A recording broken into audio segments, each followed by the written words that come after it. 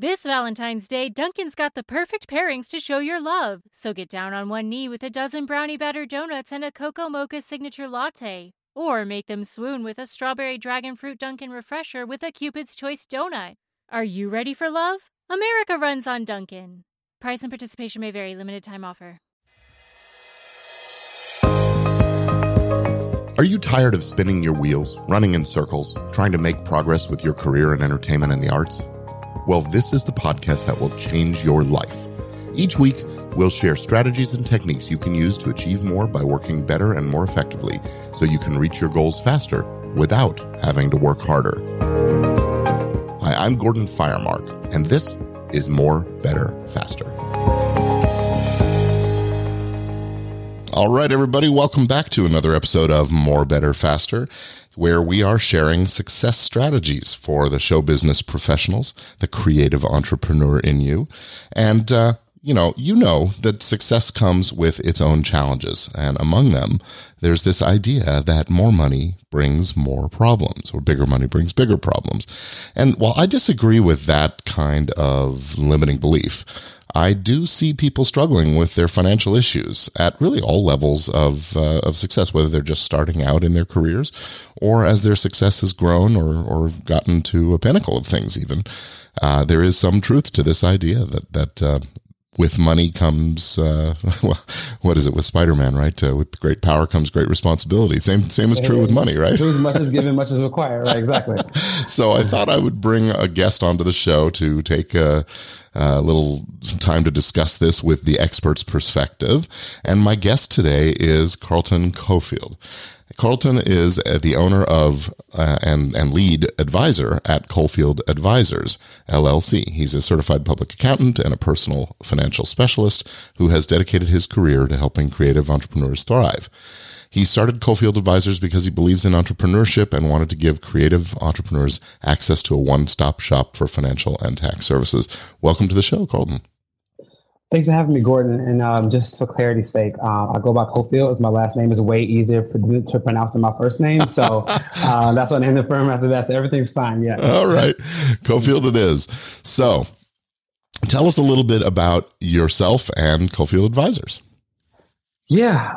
So a little bit about me. So I'll just go up on my story and kind of how I got into what I do. So so I grew up in Chicago, as we talked about before. I had a unique story because my mother passed when I was in high school and my father passed when I was in high school as well. So I kind of had to put myself through everything, which kind of gave me like this, the grindy entrepreneur in me early.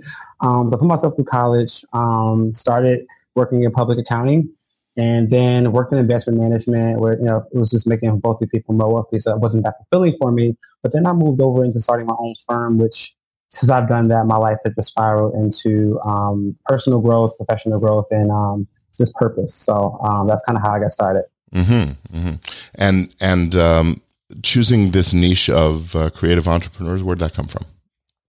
Yeah, so it's really a crazy story. So I always loved entrepreneurs and entrepreneurship because I just love anybody that says, hey, this is what I love to do, and I'm just going to go do it for the rest of my life, right?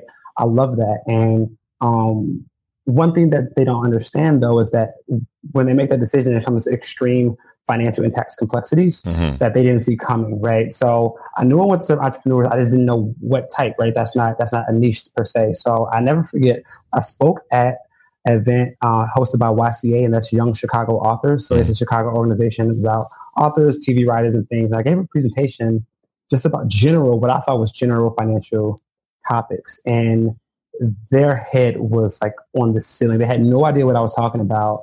And I really got a chance to explain the things and hear what their problems were.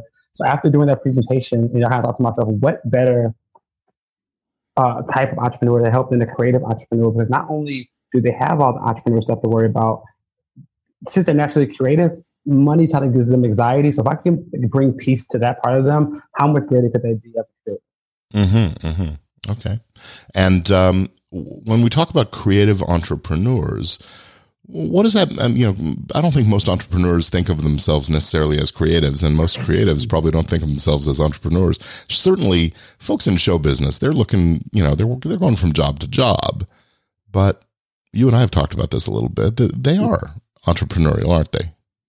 Yes, and I think the quicker that they start viewing themselves as such, the more power they will ultimately have. Because I think we hear entrepreneur, you think of this like slick hair honcho that's like starting 6 businesses on the side. When honestly, I think of entrepreneurs, anybody getting paid as such, and what we're talking about is paid as a 1099 contractor, where they're paying you in a fashion where they're not taking taxes or helping you organize your money in any way, shape, or form. And that can create a lot of heartache. So when it comes to creatives and that's to TV writers, movie writers, public figures, whatever, the quicker they start understanding that they're an entrepreneur, the quicker they can start treating themselves as such and start saving on tax purposes and all that type of jazz that we can kind of get into. Yeah, I often talk to folks in the creative industries, whether they're writers or directors or actors, and some of these people are 1099, and some of them are paid on a normal payroll, but normal in the sense that there's a withholding and deductions being taken, but there's nothing normal about it in terms of the stability of that job and the longevity of things. They tend to go project to project. If you're lucky enough to get a TV series that goes for a few seasons, you might have a few years of steady work. But really, I talk to these people, and I really encourage folks in this industry to think of themselves as a business rather than a worker. Because, yeah, you're working today, but tomorrow you're out selling your services again, and you're the CEO of your own career, essentially. And I love the way you frame that, like exactly that. They're a walking business, right? And the quicker they're able to adapt that personality, they can start taking on the different hats they need to wear, like being your own marketing person, being your own salesman, selling yourself, which I think is very important. And to your point, what more complexity is it than getting 2 or 3 ginormous paychecks a year than not getting paid again for another? It doesn't get more complicated than that, right? If there ever was a need for some planning and thoughtfulness to things, there it is, right? Can you hear me? Yeah, I got you. Did we lose you? No, I'm good now. All right, good. I was saying, whenever there was a need for more planning or thoughtfulness than the situation you just described with the couple of big paychecks and nothing in between scenario. Yeah. So, yeah. Well, okay. So you talked about your experience with speaking at that event and sort of witnessing that these people have, often a degree of inexperience and unknowing about some of the things. So what are some of the kinds of common pitfalls and situations that you see your clients confronting? Yeah. So one of the first and foremost things I see often is just it stresses them out, so they ignore it, right? They don't file taxes because the thought of it stresses them out, right? Like they don't organize their money because the thought of it just stresses them out, and they put it on the back burner for so long. And the longer you put it there, the larger it grows. So I think just turning a blind eye is number one, and 2, being ashamed to voice how much they don't know, right? Because they don't seek out help. And so those are the more psychological things I see. But actual financial mistakes I see is not filing taxes, not organizing their expenses to a point where they can lower how much taxes they owe from a write-off standpoint, and then setting themselves up with entity-wise or organization-wise to help save on self-employment taxes and start saving for retirement and stuff like that. Okay, cool. So if you were going to give, let's take it from a couple of different perspectives. As I said earlier, there's some folks that are just starting out and getting their foot in the door in the industry and starting to, to have some earnings. What kind of tips would you give that person when they're just starting out to get set up for success and avoid bigger headaches later on?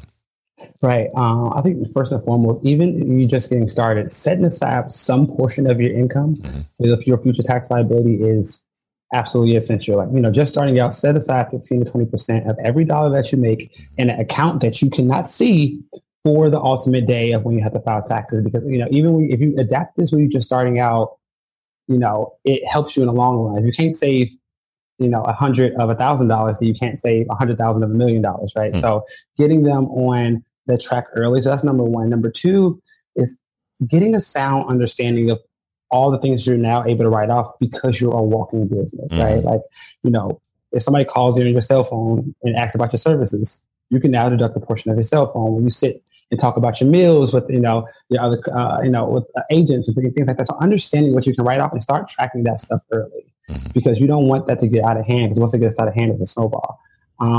So set aside money for taxes, understanding what you can and cannot write off. And what's another common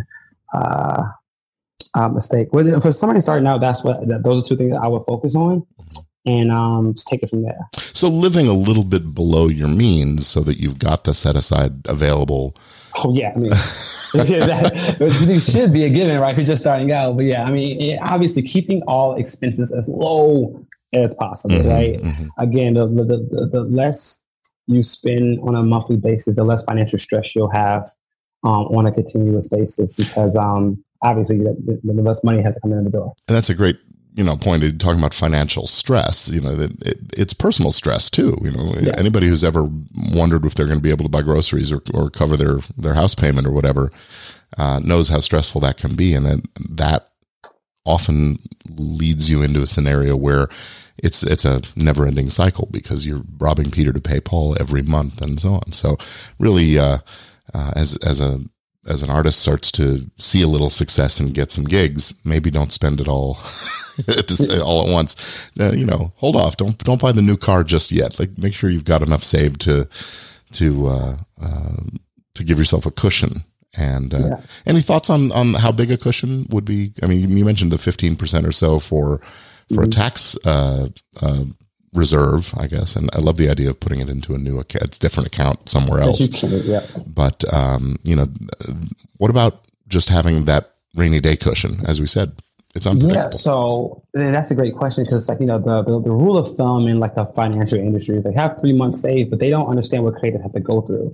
So on a minimum, like with clients like no kids, like, and just worry about themselves, we're setting aside 6 months. Because here's the thing. I don't want you stressed out when you're searching for when you're searching for new gigs and like losing your creativity because you got to get this gig to pay bills. Like, like you said, there are ultimate lapses in your career because of the industry you're in. So if you have 6 months, like if you lose a gig, you're living fine 2, 3, 4 months. And then you get your new gig, you're like, all right, we're going to replenish this and keep going again. And what I find is that when it gives them the ability to take on jobs they want, not jobs that they need, which is very important. And two, it's freeing. I'll have a month off. I can actually relax. I'm not head hunting for a job, because as you know, they work hard in those short spans. Yeah. And I want to really emphasize what you said about creating what I'm going to call it margin in your life, where you don't have to have the stress about getting that next job or taking a job that isn't ideal and isn't a good fit for you, because you don't do your best work when you're stressed out. You don't do your best work when it's not inspiring. If it's just a paycheck because you need to pay the bills, that's not going to necessarily reflect that well. Everybody wants to do their best work. And in the creative space, especially, when your juices aren't flowing, it's just not coming out well. And I want to just take this point to give a quick story. So a few months ago, actually, I had a client that, took on a gig, and she's fine, thought she's going to like it. And we had 6 months saved. And within 2 days, she walked away from a $10,000 a week job because it didn't fit her, right? But she would have never had that freedom to walk away from a job like that if we didn't have what we had in place, right? She would have been trapped doing something that she didn't like with people that offended her on a constant basis.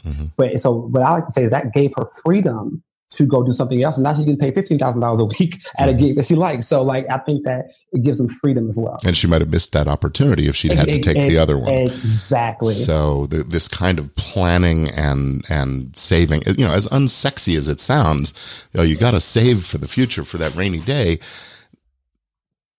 It actually sets you up to be in this very sexy position of saying, no, that gig ain't the one. I'm going to wait for the better one to come along. So I really like that. Thank you. So let's talk about some more common mistakes. Let's take someone at a sort of higher level of earnings. So someone who's had some success, maybe they own their home and they've got maybe they've even got people working for them. What are some of the kinds of things that you mistakes that you would see for those folks?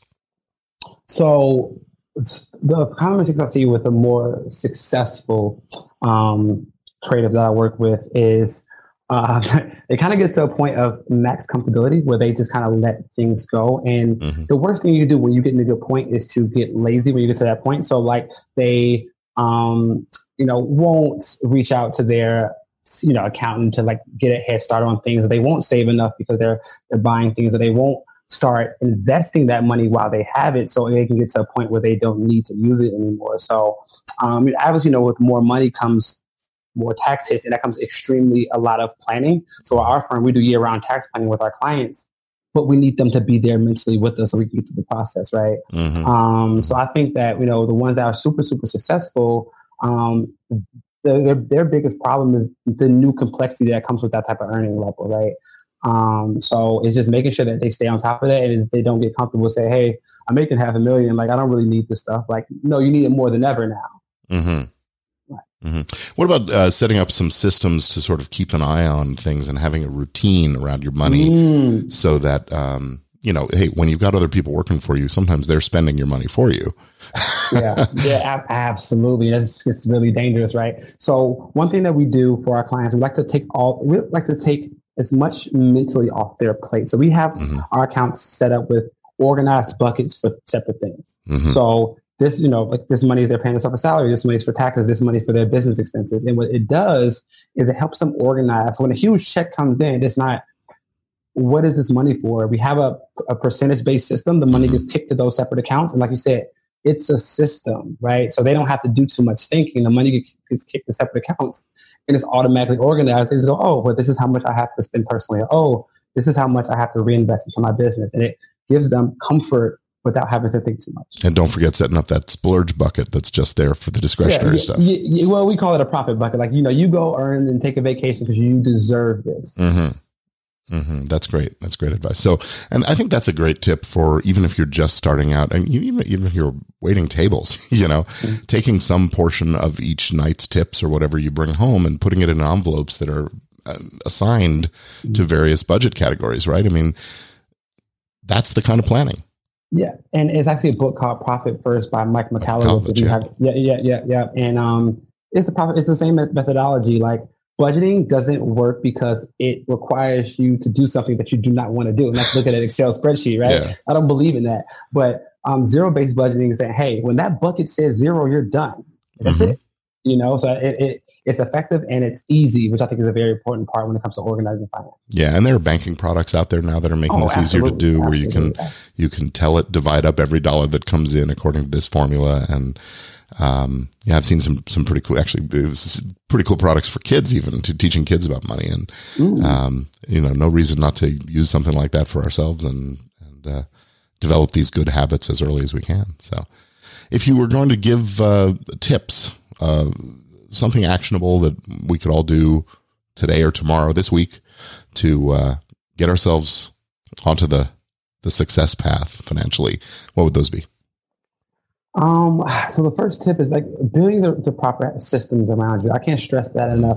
Human nature is not your friend in a lot of instances, especially with the finances. So the quicker you can set up a system and a place to take the human nature out of it, number one. Number two is automate. I believe that all of your savings should be automated to the fact that they go into the account without you having to physically do it. Because then you forget how much you're saving, and then you look up and like, holy crap, like I'm saving a lot of money, right? So those are some actionable tips. And then think about when it comes to investing, because obviously as creative entrepreneurs, we think that, hey, we don't need to retire because I'm going to work the rest of my life. And that's fine. And I believe in that. But I want to get you to a place that you never have to work if you don't want to. So that comes with planning and investing for the future. And I think that if you can get in the mindset of sacrificing a little today to have everything tomorrow, I think that will be something actionable to get into. So building systems, automating, and start investing as early as possible so that you can get to a place where you don't have to work, but you just want to because you love what you do. Well, that is really fantastic advice. Thank you for that. So tell us a little more about how folks can find out more about you, and do you have any resources that you'd like our listeners to know about? Yeah. So cofitadvisors.com is my website. And that's why, I blog and things like that. Also, I'm heavily involved on Instagram as Cofield_advisor. Once a week, I drop a video about tax savings, financial tips for creative entrepreneurs. And I also have a free financial success toolkit that I'll give you the link to, and they can come in and get it. And it really, honestly, it's a 5-page document that I think if you take that seriously, it can literally change your life from a financial standpoint. Yeah, I love that, and I that's a wonderful gift for the audience. So we'll put that in the show notes. You'll give me the link, and we'll get that in there so everybody can come on over to morebetterfaster.media and find that in this episode's show notes. So, Cofield, thank you so much for joining us. Anything else you want to? Any parting shots you want to give before we say goodnight? No, just stay amazing, stay great, stay creative, and I love what my clients, I'm sure your clients are doing, and just we appreciate the work that they do. Right on. Well, thank you so much for the work that you do, and for being so available to the creative community to help out with stuff. So we'll be saying good night now, or goodbye, and thanks very much for listening. And I'll see you again next time on More Better Faster.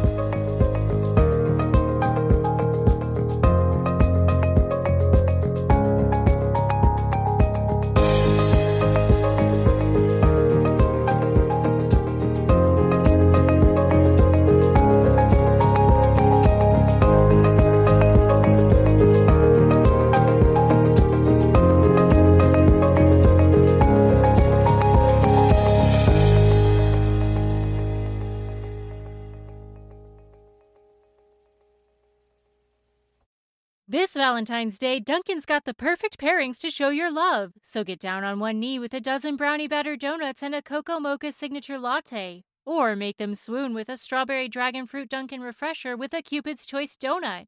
Are you ready for love? America runs on Dunkin'. Price and participation may vary. Limited time offer.